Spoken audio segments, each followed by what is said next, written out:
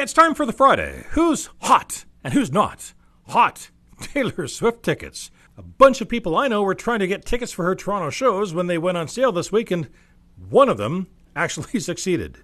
Hot. Some welcome rain this week. Not. It wasn't as widespread as we really needed it to be. Not. The summer's drought and all that heat. I'm already seeing some crops cleared off and the straw baled in the drive between Saskatoon and Regina. Not. The federal Liberals blithely assuring us their net zero grid plan might drive up the cost of electricity a bit, but there'll be savings overall. Given how people are feeling the pain of the carbon tax, the government might have trouble selling this latest proof of its virtue. And finally, hot. The Riders against Cody Fajardo tonight. There's a lot on the line for the team to show it made the right choice, and for Cody to feel vindicated. Don't buy all that just another game guff. I'm Murray Wood.